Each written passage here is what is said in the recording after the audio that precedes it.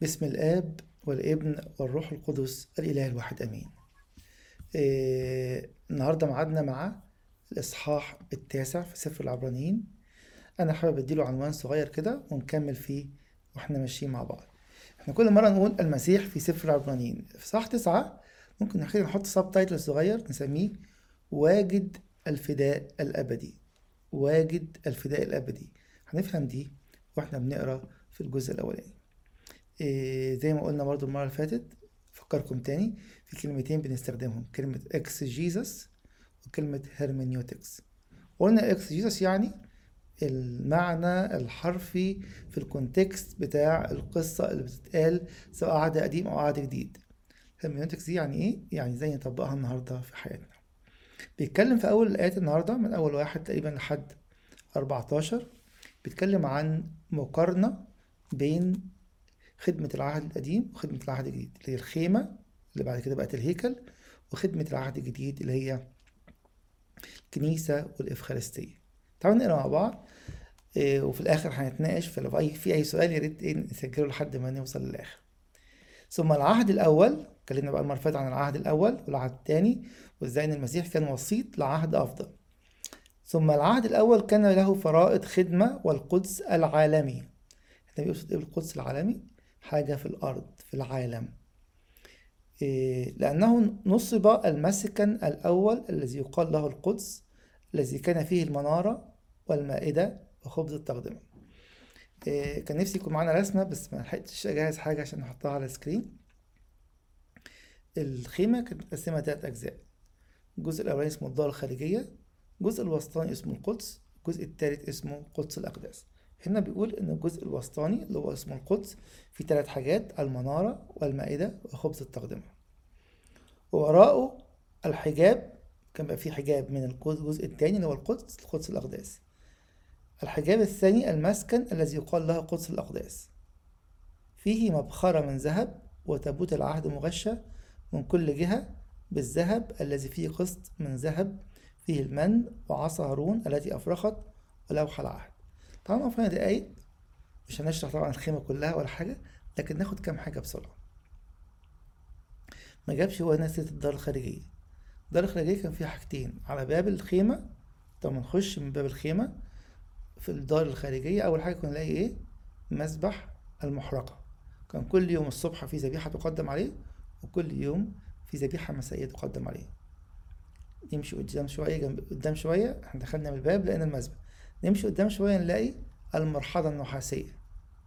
المرحاضة النحاسية زي كده حلة كبيرة أو اسمه ايه ده، حوض كبير معمول من نحاس. كان الكاهن يوم ما يتعين يعملوا له زي اغتسال كامل، ويوم كل يوم هو داخل يقدم اي ذبيحه ويقدم اي طقس يغسل ايديه ورجليه.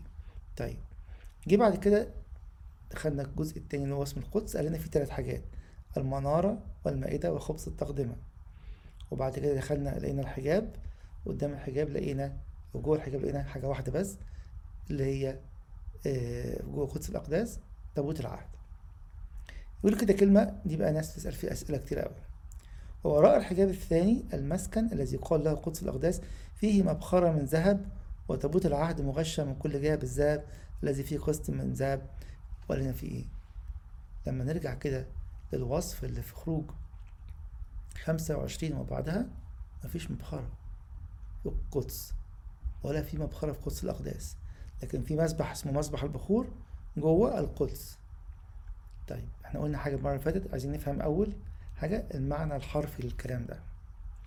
زي ما قلنا قبل كده إن الأعياد والطقوس اتطورت 3 تطورات. إزاي؟ التطور الأولاني إزاي ربنا اداها لموسى، أو ده مش التطور، ده الإيه، التنزيل الأول إن صح التعبير. إزاي اتعملت أول ما ربنا قالها لموسى، ولما عمل الخيمة. وصلنا إنه بعديها بحوالي 500 سنة الخيمة اتعملت تقريبا 1445. سنة 959 اتعمل الهيكل الأول. حصل تطور مش مكتوب في الكتاب. ربنا ما قالش أي حاجة جديدة تحط إيه وتشيل إيه لسليمان، ما عدا حاجة واحدة هقول لكم عليها بعد ثواني. بعدين الهيكل بتاع سليمان اتهدم واتخرب سنة 586 قبل الميلاد، بنوه تاني 516، رجع تاني اتخرب سنة 70 ميلادية. طيب، ففي طقس استلمه موسى أخد شكل متطور عدة مرات، كان موجود شكل ما أيام بولس الرسول وأيام المسيح. بعد خراب الهيكل خدت شكل تالت. طيب، إيه بقى حكاية فيه مبخرة من ذهب؟ كل الشراح وكل المفسرين والتقاليد اليهودية بيقول إنه في الهيكل الثاني اللي هو اتبنى سنة 516 اتعملت زي مبخرة كانت موجودة جوه قدس الأقداس، بيستخدمها رئيس الكهنة مرة واحدة في يوم عيد الكفارة اللي بيخش فيه جوه الهيكل. فهنا بولس الرسول مش بيبتدع حاجة من دماغه، مش بيقول حاجة مش موجودة في العهد القديم وهو جايبها من دماغه. الحاجة اللي في العهد القديم دي كانت ايه؟ قلنا الصورة الأولى اللي اتسلمها موسى اتطورت كذا مرة، في تطور كان موجود أيام المسيح وأيام بولس، ده اللي بيحكي عنه دلوقتي. لأن هنا إن القسط الذهب الذي فيه قسط الذهب فيه من وعصا هارون التي أفرخت ولوح العهد. طيب، دول التلات حاجات ايه دول فين؟ وبرضه خلي بالكم هنا في تغيير حصل، بس بولس الرسول ما ذكروش والسبب ايه هو. التابوت اللي كان في الخيمة اللي عمله موسى كان فيه التلات حاجات دول. طب التابوت لما دخله الملك سليمان جوه الهيكل، لما بنى الهيكل كان فيه ايه؟ ما كانش فيه التلات حاجات دول، كان فيه حاجة واحدة بس، لوح العهد. لاقي الكلام ده فين؟ اللي يحب يرجع له ملوك الأول 8. وفوقه قروب المجد مظللين الغطاء، أشياء ليس لنا الآن أن نتكلم عنها بالتفصيل. هو عايز يقول لنا إيه؟ أنا بس بقول لكم شكل العبادة، شكل الذبيحة في العهد القديم عشان أنقلكم للعهد الجديد، فأنا مش هخش في التفصيل. هو حط كده زي لقطتين 3 عشان سبب معين هنشوفه دلوقتي. ثم صارت هذه مهيئة هكذا: يدخل الكهنة إلى المسكن الأول كل حين صانعين الخدمة. في زي ما قلنا قبل كده في خدمات كانت يومية زي ما قلت من شوية. ذبيحة المحرقة كانت بتقدم الصبح واحدة وبالليل واحدة. في ذبائح كانت تبقى أسبوعية، في ذبائح بتبقى شهرية، وفي ذبائح في الأعياد، وفي ذبائح مرة واحدة زي ما قلنا من شوية زي ذبيحة الكفارة. وأما إلى الثاني فرئيس الكهنة فقط مرة في السنة ليس بلا دم يقدمه عن نفسه وعن جهالات الشعب، معلنا الروح القدس بهذا أن طريق القداس لم يظهر بعد ما دام المسكن الأول له إقامة. خلي بالكم، طول ما المسكن الأول اللي هو الخيمة وبعدين الهيكل موجود، يبقى الذبيحة اللي بتقدم إيه؟ نوع واحد، ذبيحة دموية زي ما قلنا قبل كده، سمعنا بقى في صح 6 و7. رئيس الكهنة نفسه بيقدم عن نفسه عشان هو خاطئ، الذي هو رمز للوقت الحاضر، اللي هو الوقت الحاضر ايه؟ اللي كان بتاع العهد القديم، الذي فيه تقدم قرابين وذبائح لا يمكن من جهة الضمير أن تكمل الذي يخدم. بيقدمها الضمير وجعه، بيقدمها لأن كل التطهيرات دي كانت ايه؟ تطهيرات خارجية من أجل الجسد. الخطية كلها فين؟ جوه القلب. عايز حاجة تطلع الخطية من قلبي، ما كانتش موجودة في العهد القديم. وهي قائمة بأطعبة وأشربة وغسلات مختلفة وفرائض جسدية فقط، موضوعة إلى وقت الإصلاح. إيه وقت الإصلاح ده؟ لما تيجي الذبيحة الحقيقية، لما يجي رئيس الكهنة الأعظم اللي مش محتاج يقدم ذبيحة عن نفسه لأنه بلا خطية. وأما المسيح كل ده بيوصف إيه؟ القديم، إن كان في خيمة فيها 3 أجزاء، وأقدس حاجة فيها كان في حاجة اسمها قدس الأقداس. قدس الأقداس ده كان بيخش له رئيس الكهنة مرة واحدة في السنة بس، يخلي بالك إيه؟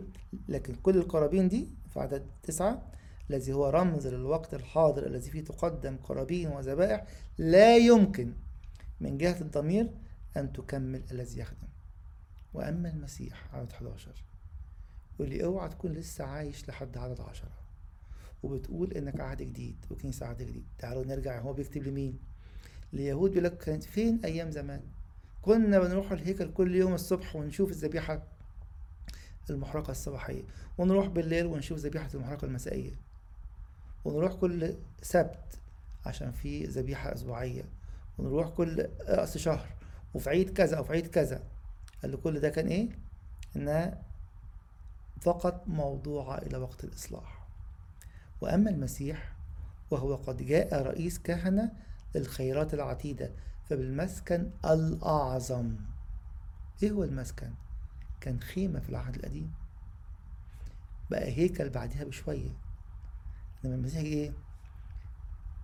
يوحنا 1:14 وحل بيننا، نفس الكلمة سكيني أو شكناه، سكن أو حتى جاء في الإنجليزي تبرناكلت، خيم في طبيعتنا البشرية، أخذ جسدا وشابهنا في كل شيء ما خلا الخطية وحده. بس يحكي إزاي؟ وهو قد جاء رئيس كهنة للخيرات العتيدة فبالمسكن الأعظم والأكمل غير المصنوع بيد، أي الذي ليس من هذه الخليقة. خلي بالك هنا في بدعة ظهرت في بعض الكنائس وفي بعض الطوائف وخدت وقت شوية، ونشكر ربنا راحت. إيه هي؟ علقوا على الكلمتين دول. المسكن ده جسد المسيح أو تجسد المسيح. المسكن الأعظم والأكمل غير المصنوع بيد، أي الذي ليس من هذه الخليقة. قال لك بس الجسد بتاع المسيح ده نازل من السماء يا جماعة. ده احنا بنقول تجسد من العذراء، من الروح القدس ومن العذراء مريم، اتولد شبهنا في كل شيء. لو نازل من السماء يبقى مش مشابهنا في كل شيء، احنا ما نزلناش من السماء. البدعة دي خدت وقتها وراحت، نشكر ربنا. المسيح أخذ بشريتنا كاملة من أمنا العذراء، فعشان كده بنقول إنه اتخذ جسدا من أمنا العذراء. لكن الكلمة دي بولس ما يقصدش بيها الكلام اللي الناس فهمته غلط ده على الإطلاق. كمل كده، وليس بدم تيوس وعجول بل بدم نفسه دخل مرة واحدة الأقداس فوجد فداء أبديا. هنشرح دي بس نقول نصلح كلمة. وجد دي ما تنفعش، ترجمة غلط، حتى اللي عنده انجليزي هيشوفها صح وفي اليوناني هيشوفها صح. ايه هي؟ المسيح ما كانش ضايع منه الفداء فلقاه، لا. بالانجليزي كده having obtained redemption، يعني ايه؟ واجدا لنا او موجدا لنا فداء. احنا اللي كنا محتاجين فداء، فهو اوجد لنا هذا الفداء. هو ما كانش مستني حاجة ضايعة مني منه هو فلقاها، ده اوجد لي انا. عشان كده حتى قلت لكم في العنوان الاول المسيح واجد الفداء الابدي. وجده ليا، مش وجد، واجدا لنا الفداء الابدي. دي تصليحة صغيرة في الترجمة، اللي عنده انجليزي هيلاقيها واضحة واللي بيعرف يقرا يوناني هيلاقيها واضحة جدا. طيب عايز يقول هنا ايه؟ العهد القديم بملايين الذبائح اللي قدمت فيه في الخيمة او في الهيكل كانت بتعمل ايه؟ تغطية مؤقتة. عشان كده لازم تعملها تاني. عملت ذبيحة الصبح تعمل ذبيحة بالليل، عملت ذبيحة النهاردة تعمل ذبيحة بكرة. لكن دي واجدا فداء أبديا. طب هيعملها بقى كل شهر مرة واحدة. تعالوا نفهم حتة بقى مهمة قوي في القداس بتاعنا. امال بنعمل ايه في القداس؟ احنا كل قداس بنعمل ونقول ده جسد حقيقي ودم حقيقي المسيح. نحن لا نقدم ذبيحة جديدة، لأن ذبيحة المسيح خارج الزمن واحدة أبدية. هو قال لنا هنا يعمل إيه؟ واجدا لنا فداء أبديا. تقول يعني ما خلصتش؟ نقول ما بتخلص، لأنه في إيه؟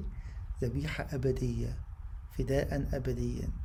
عشان كده كل مرة إخواتنا مش بيؤمنوا بالإفخارستية يقولوا كده، ما هو دخل مرة واحدة يبقى عملها من 2000 سنة وخلصت. ما بتخلص.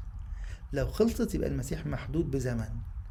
احنا مسيحنا مسيح الأبدية، والآية نفسها بتقول واجدا لنا أو موجدا لنا فداء أبديا. يعني الكلام دوت، يعني كل مرة بخش القداس أنا بستمتع بإيه؟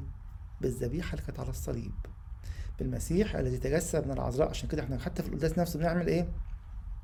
نكرر نفس كلمات الخلاص الكاملة، نقول تجسد وتأنس وصلب وقام. إيه ده؟ كل ده ما هو المسيح ما اتغيرش، والذبيحة أبدية عملها وانس. الناس دايما بتتكلم يقول لك وانس أو مرة واحدة، يبقى كانت من 2000 سنة. نقول له لا، 2000 سنة ده البعد التاريخي، لكن البعد الأبدي 2000 سنة وممتدة إلى الأبد بلا نهاية. عشان كده كل مرة المسيح كل مرة تأكلون من هذا الخبز وتشربون من هذا الكأس تعملوا إيه؟ تبشرون بموتي وتعترفون بقيامتي. يعني انت عايزني نعمل كده على طول؟ قال اصنعوا هذا لذكري. والذكرى هنا مش ذكرى في العقل، دي ذكرى ايه؟ ذكرى أبدية، لأن الفعل نفسه اللي عمله السيد المسيح فعل أبدي لن يتكرر، ولكنه بقي أبديا. كنت في جملة كده حفظناها زمان مرة، اللي يفتكرها: كل أفعال المسيح بالجسد طبعا بعد التجسد. ايه الأعمال اللي حصلت بعد التجسد؟ الأعمال دي كانت في فكر الله الثالوث أزليا قبل الزمن، بس ظهرت لنا كلنا كبشرية من 2000 سنة لما المسيح اتجسد الولاد من أمنا العذراء. خلصتش وبقيت أبدية. نقولها تاني: كل أعمال المسيح بعد التجسد أزلية في فكر الثالوث، ظهرت في الزمن، وبقيت أبدية. لأنه إن كان دم تيران وتروس ورماد عجلة مرشوش على المنجسين يقدس إلى طهارة الجسد، ده أقصى حاجة. كل ذبائح العهد القديم دي بتقدس إلى طهارة الجسد، فكم بالحري. يعني انتم مقدرين بقى الفرق اللي خدتوه في العهد الجديد؟ يكون دم المسيح الذي بروح أزلي قدم نفسه لله. عشان كده يقول لنا ايه القديس يوحنا ذبيح الفم؟ أنه الكاهن رئيس الكهنة الأعظم الذبيح، وهو الذبيحة نفسها. قدم نفسه لله بلا عيب، يطهر مش جسد من بره بقى ضمائركم من أعمال ميتة لتخدموا الله الحي. يقول لي عايش الحياة الجديدة ديت. احنا مش بنتكلم عشان نفسر، بنتكلم علشان نعيش ما لنا في المسيح الأبدي. إذا كنتم مصدقين في الجمال اللي كان موجود في العهد القديم والذبائح وشكل لبس رئيس الكهنة وشكل الخيمة من بره، وبعد كده شكل الهيكل العظيم بتاع سليمان، وبعدين شكل الهيكل التاني اللي اتبنى والمسيح أجي ربنا قال لهم في سفر حجي إن مجد البيت التاني هيبقى أعظم من مجد البيت الأول. يقول لنا بقى: فكم بالحري يكون دم المسيح الذي بروح أزلي قدم نفسه لله بلا عيب، هيطهر ضميرك من جوه وضميرك من جوه وذهني من جوه وقلبي من جوه. عشان ايه؟ من اعمال ميتة لتخدموا الله الحي. نرجع تاني نتكلم مين يا بولس الرسول؟ ليهود زعلانين على كل اللي فات، على ذبائح حيوانية بالكتير تقدس الى طهارة الجسد. لهم كم بالحري اللي انتوا فيه دلوقتي، زعلانين على الضعيف قوي ده وعايزين تسيبوا الغالي قوي ده. ما ينفعش، في حاجة غلط في فهمكم. من أول 1 ل14 بيتكلم عن مقارنة بين العهدين.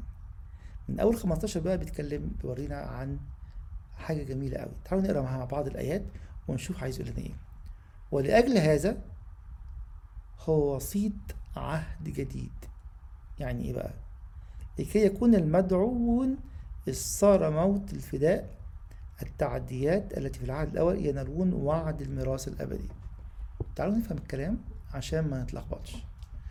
بيتكلم عن ميراث. خلي بالكم حاجة جميلة قوي في الكتاب المقدس، مفيش مرة بيتكلم عن ميراث سلبي. كل مرة بيتكلم عن ايه؟ عن ميراث ايجابي اذا كنا هناخد حاجة من المسيح. فعايز تقولنا بقى ازاي ان العهد التاني ده في الاول قارن بين العهدين، بين الخدمتين في الاول 14 آية. في الاخر في اول 15 ل 22 بيتكلم عن ازاي العهد ده عهد سماوي، بس ازاي العهد ده يبقى افكتيف، يبقى فعال. ولأجل هذا وهو وسيط عهد جديد لكي يكون المدعوين إذ صار موت لفداء التعديات التي في العهد الأول ينالون وعد الميراث الأبدي. أنا هورث إمتى؟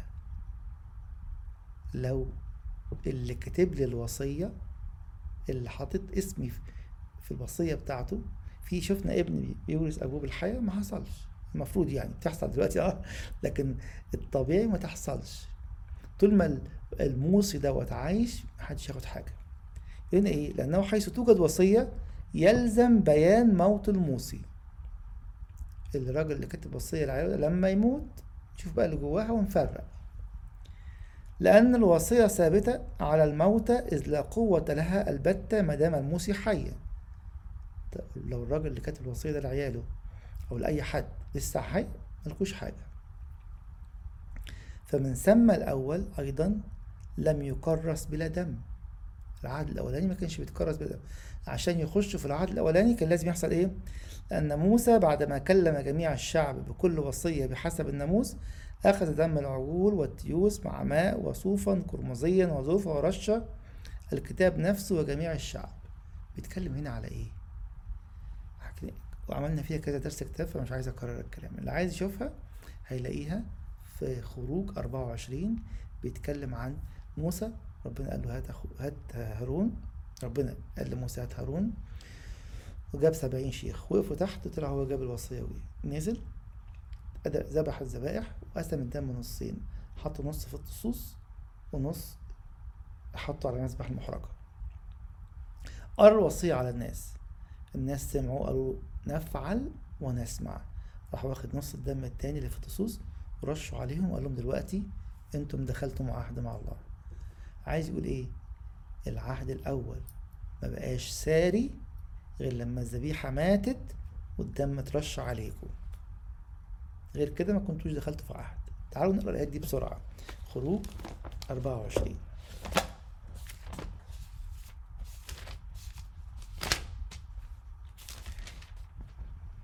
أقرأ من أول عدد 6. فأخذ موسى نصف الدم ووضعه في الطصوص ونصف الدم رشه على المذبح، وأخذ كتاب العهد وقرأ في مسامع الشعب، فقالوا كل ما تكلم به الرب نفعل ونسمع. الكلام بقى في التفصيل، يعني نفعل ونسمع وليه مش نسمع ونفعل، قلناها قبل كده كذا مرة. وأخذ موسى الدم ورش على الشعب. إمتى؟ لما قالوا نفعل ونسمع. وقال هوذا دم العهد الذي قطعه الرب معكم على جميع هذه الأقوال. العهد ما بداش إمتى غير لما سمعوا الوصية وقالوا هنعملها، ونسمع بعد كده منكم تفسير رش عليهم الدم. فكده دم الحيوانات اللي ماتت خلت الدم يترش عليهم، وقالوا دلوقتي أنتم تحت سلطان وقوة هذا العهد. طيب تعالوا نقرأ الآيتين دول تاني في عبرانيين نرجع نكمل.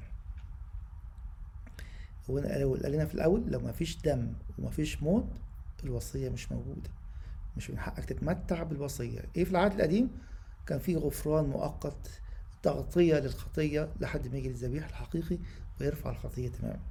لأن موسى، نرجع لعدد 19، بعدما كلم جميع الشعب اللي قرناها دلوقتي في 24 بكل وصية بحسب الناموس أخذ دم العجول والتيوس مع ماء وصوف قرمزي وذوفة ورش الكتاب نفسه وجميع الشعب. رش الاتنين. فبقى العهد أنا ملتزم بالوصية، والعهد ده دم العهد يغطي اللي آمنوا بيه ويحميهم، زي ما حصل في الخروج إنه قال كده أرى الدم فأعبر عنكم قائلا هذا هو دم العهد الذي أوصاكم الله به. ده في العهد القديم. والمسكن أيضا وجميع آنية الخدمة رشها كذلك بالدم. ده بقية الإصحاح بتاع 24.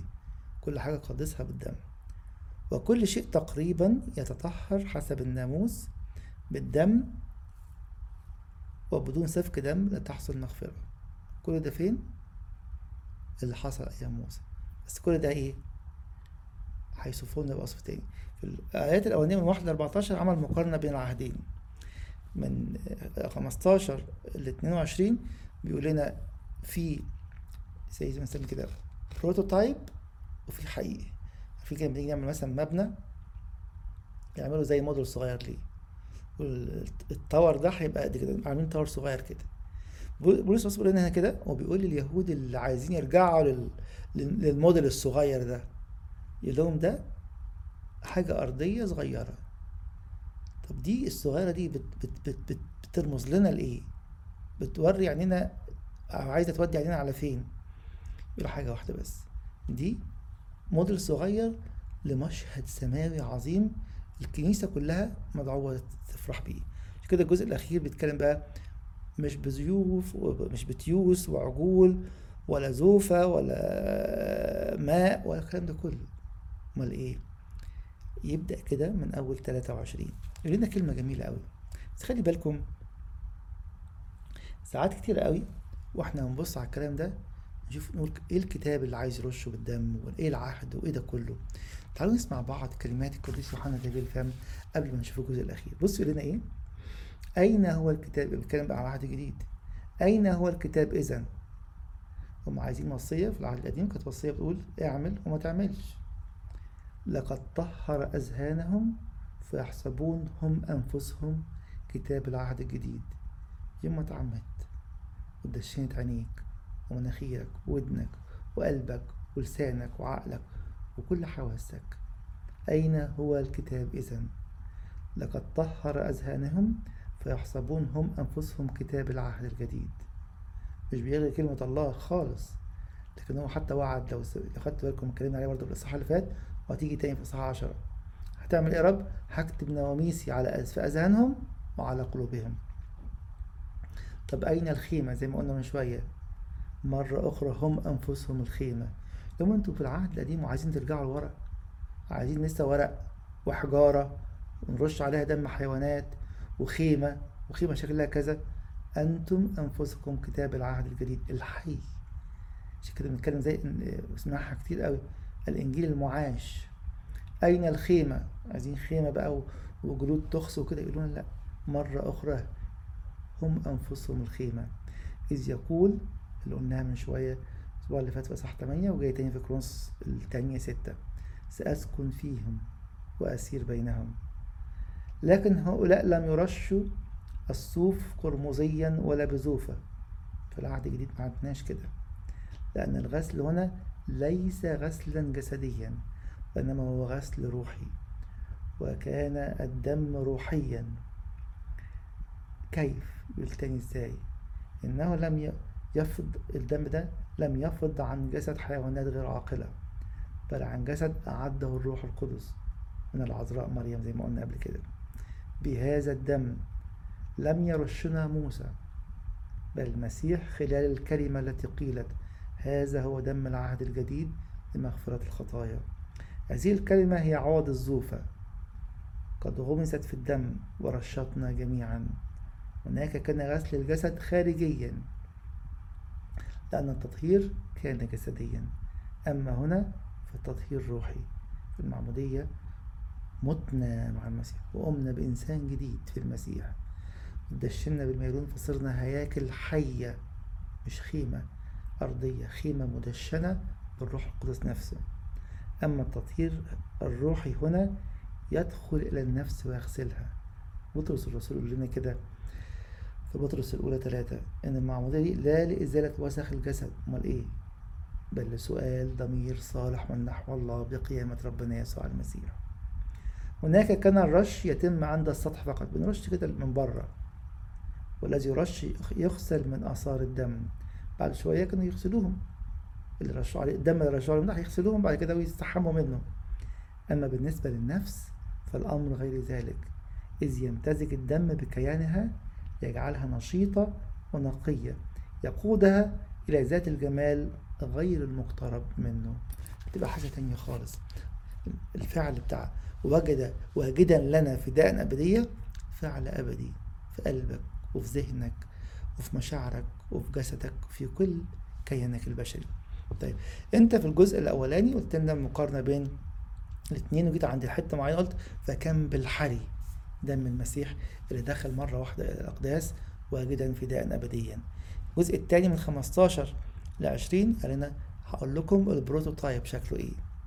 من اول 22 بقى بيتكلم عن بهاء ذبيحه المسيح الفريده الابديه السماويه. بص يقول لنا ايه: فكان يلزم ان امثله الاشياء التي في السماوات تطهر بهذه، اللي هي ايه؟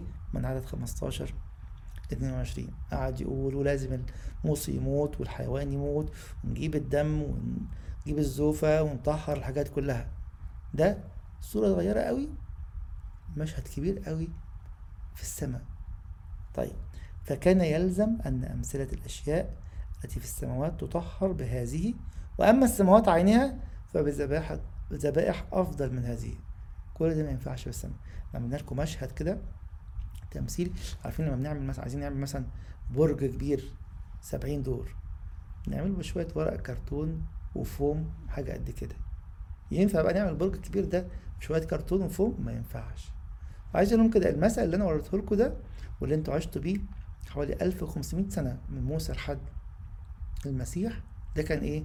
المشهد الصغير الكرتون كان عظيم جدا وبحجارة لهم، ده ولا حاجة قدام المشهد السماوي.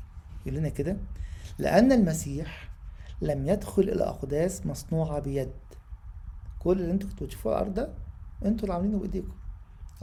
اديت حكمة وروح قدس لبصلائيل ابن أوري عشان يعملوا زي ما اتكلمنا فيها أخونا فؤاد من أسبوعين، ولكن ده ولا حاجة أمام المشهد السماوي. لأن المسيح لم يدخل إلى أقداس مصنوعة بيد أشباه الحقيقية. كل ده بنقول لك قدس الأقداس ده زي السماء، لكن الواقع دلوقتي ما فيش حاجة اسمها زي. المسيح هيعمل ايه؟ بل لأن المسيح لم يدخل الأقداس مصنوعة بيد أشباه الحقيقية، بل إلى السماء عينها، ليظهر الآن أمام وجه الله لأجلنا. يعني أنت بتعمل إيه يا رب دلوقتي؟ أنا واقف قدام الآب أشفع فيكم ليل ونهار. ده الكلام موجود ده في رومية 8، ونلاقيه هنا، ونلاقيه في أعداد كتيرة جدا في العهد الجديد، إنه واقف أمام الآب يشفع فينا. يحمل كان رئيس الكهنة في العهد القديم يعمل إيه؟ ده إيه؟ ظل خيرات عتيدة. يجيب 12 حجر كريم كده، وكل حجر مكتوب عليه اسم السبط، ال 12 سبط على قلبه، يحطهم تاني على كتافه. المسيح هيكتب بقى، هيجيب 12 حجر يحطهم على صدره وعلى كتافه، وهو رئيس كهنة أعظم قدام الآب. ده حملنا فيه. عشان كده كل قداس بنقول إيه؟ هنتحد بالمسيح، هياخدني ويقدمني أمام الآب. إيه المنظر العجيب دوت؟ إزاي يبقى قداس مختلف، مش نعسان وعايز ابونا يخلص بدري، وعايز امشي بدري، وعايز اجي متاخر. انا واقف في مشهد سماوي لكي اتحد بالمسيح فيدخلني الى حضن الاب. قلت لكم قبل كده الكلمه دي وحابب اكررها كتير. ابونا بيكرس كرازه غير عاديه مجرد ما يفتح الستر بس. فتح الستر لان قدامنا حضن الاب، في مين قاعد؟ الابن يسوع المسيح. طب انتوا جايين هنا النهارده تعملوا ايه في الكنيسه؟ جايين اخر القداس نتحد بالمسيح فنصير في حضن الاب. هي دي خدمه الكنيسه. آدم لما اتخلق في الأول كان في حضن الآب، بالخطية والسقوط مات وخرج، مبقاش في حضن الآب. جاء الابن يسوع المسيح ليوحدنا به ويردنا إلى حضن الآب مرة تانية. لأن المسيح لم يدخل إلى أقداس مصنوعة بيد أشباحها الحقيقية، بل إلى السماء عينها، ليظهر الآن أمام وجه الله لأجلنا. عشان محدش يفهم، هو ما كانش قدام وجه، ده هو واحد مع الآب أزليا، بس خد بشريتنا وحدنا بيه وخلنا إلى حضن الآب مرة تانية. ولا ليقدم نفسه مرارا كثيرا كما يدخل رئيس الكهنة الأقداس كل سنة بدم آخر. خلي بالكم، رئيس الكهنة القديم قارناه كويس في إصحاح 6 واتكلمنا عليه تاني في إصحاح 7، كان داخل خارج كل سنة ويقدم عن نفسه، هو نفسه في الآخر مات. لكن رئيس الكهنة بتاعنا يقول لك لا ليقدم نفسه مرة، أنه دخل الأقداس مرة واحدة بدم نفسه واجدا لنا أو وجد لنا فداء أبديا. فإذ ذاك كان يجب أن يتألم مرارا كثيرا منذ تأسيس العالم، لكنه الآن قد أظهر مرة عن انقضاء الدهر ليبطل الخطية بذبيحة نفسه. لم يعد سلطان الخطية على الإنسان. تلاقي ده بوضوح شديد جدا في رومية 8 لما ربنا يسمح لنا ندرسها بعد شوية. عدد 27 يقول لنا إيه؟